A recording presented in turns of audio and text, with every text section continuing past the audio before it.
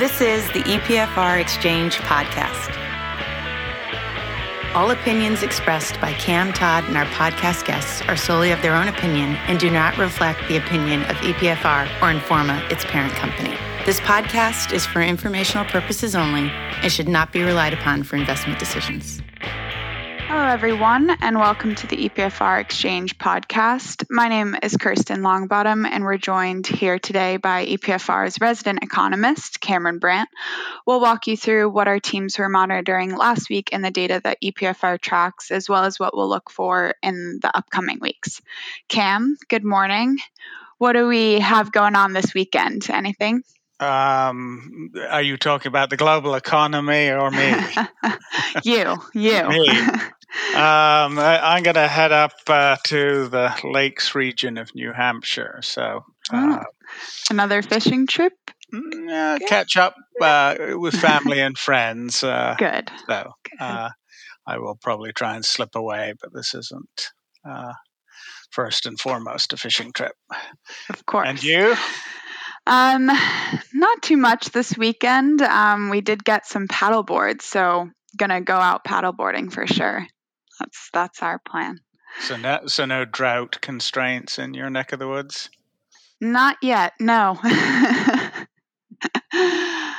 So on the economy side, last week we talked about how the headwinds like the Russia-Ukraine conflict, drought weighing on transportation, agriculture, energy, COVID cases, and inflation remaining elevated have all been leading to this broad thinking that those add up to slowed or halted economic growth.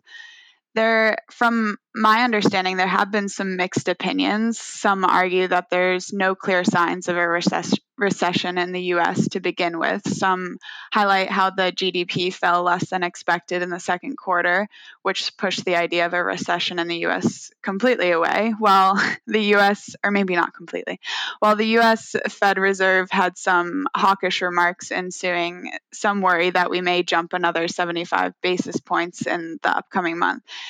In our data this week, we also saw inflation-protected bond funds brought an end to a long outflow streak. What's your view on a recession in the U.S.? Do you think it's likely, unlikely, and how will the 75 basis point hike take to markets if it happens?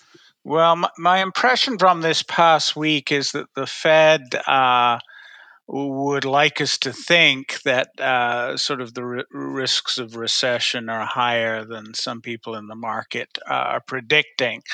And obviously, it doesn't suit their current goal of getting inflation under control as quickly as possible. If at the first sort of signs of things improving, people say, "Oh, it's all over, whoopee," and start spending. They also now have to factor in the spending bill that the Biden administration got through the legislature. Again, there's debate on this, but my sense is that that's certainly going to do nothing to bring inflation down and may well nudge it up. In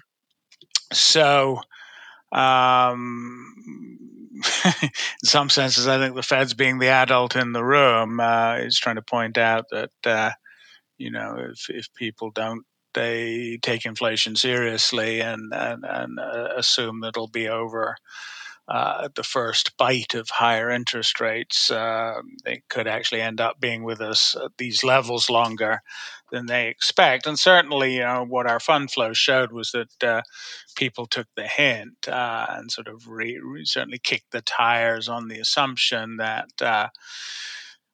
in aggregate, the recent headwinds we've been seeing, some of which have been with us for a while now, will add up to a much slower or even negative pace of economic growth, which will bring down inflation and lead the Fed and other major central banks to ease back and even start cutting rates again.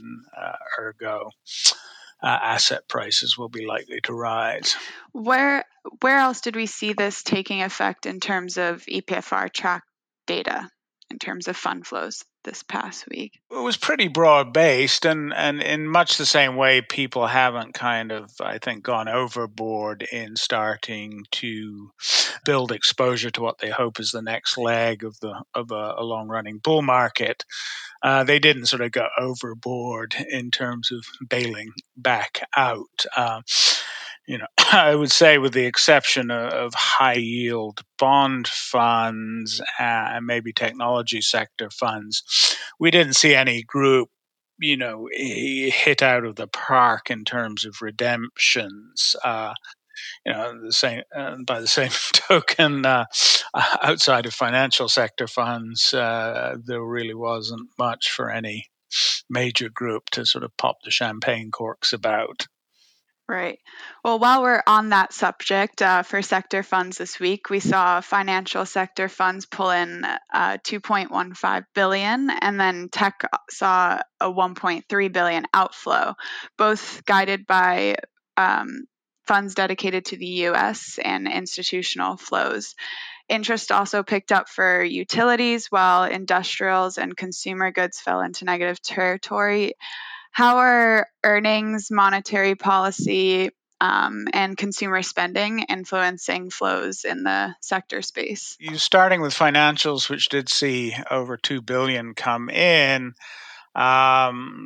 Certainly, I think there's a sense that sector was oversold.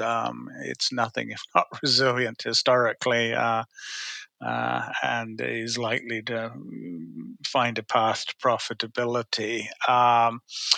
Furthermore, even though the slower economic growth is obviously not inherently good for financial institutions, there's certainly ways around it. And for the moment, as many of our colleagues have noticed, the recent Fed rate hikes have not been sort of passed on to savings accounts and CDs. So, sort of a core source of bread and butter earnings is definitely more profitable, certainly for those that have retail businesses. It's also true for those that sort of have some sense of history of the sector that when we run into sort of a sticky period for economic growth, companies anxious to sort of maintain profit levels will look to buy growth, and they, as a result of the interest rate trends in recent years, a lot of them have pretty fat war chests. Raising capital also, despite the higher rates, still doesn't seem to be tremendously daunting. So, while nominal monetary conditions are tightening, sort of real ones are still somewhat behind. Interesting. So something we haven't discussed on here in a while, bear funds, which aim to profit from falling markets, has attracted attention since mid-June. Want to give our listeners a bit of insight on these funds as well as leverage funds? Well, that is obviously a group. Those two groups you mentioned are ones that we periodically take a look at to sort of see what's going on in the areas of highest conviction. The ones that we mentioned in this week's reports were the ones in those two groups that look to sort of multiply frequently through borrowed money. The investment goal by 3 times. So, somebody investing in a 3 times bear fund has a high conviction that we are in for more pain. And those funds have seen a surge in flows recently, whereas your conventional leveraged equity funds, flows there have tapered off. They haven't cratered, which is consistent with a view that people think that the worst may be over, but there's a limit to how aggressively they're willing to bet on that. Interesting. And the last one we'll leave it off with, we talked about the dynamic of Japan, China, and Taiwan last week. But what about Thailand? How does that that country play a role? Well, Thailand is very much, its economy is very much influenced by the rhythms of China's economy. Thailand is a noted tourist destination, and in recent years, increasingly, the tourists with the biggest wallets were coming from China rather than the sort of package tours from Europe. And both because of China's aggressive COVID policy and because economic growth there is not as rosy as it has been, hopes that key driver of the Thai economy is going to pick up steam again, or consistently being dashed. Thailand is also interesting in that it is an offshoring play, but it's more of an offshoring play for Japanese firms.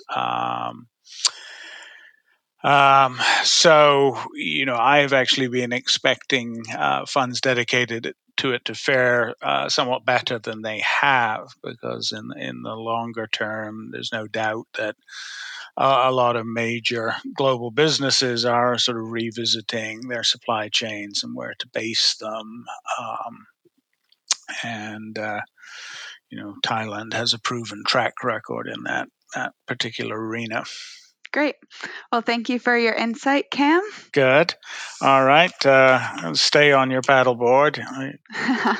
I'll try my best. Something I have spectacularly failed to do on the rare occasions I've been lured onto one. So we'll look forward. I mean, one of the advantages of podcasts is they won't be able to see any bumps and bruises on you. Yeah, exactly. I'll give an update next week.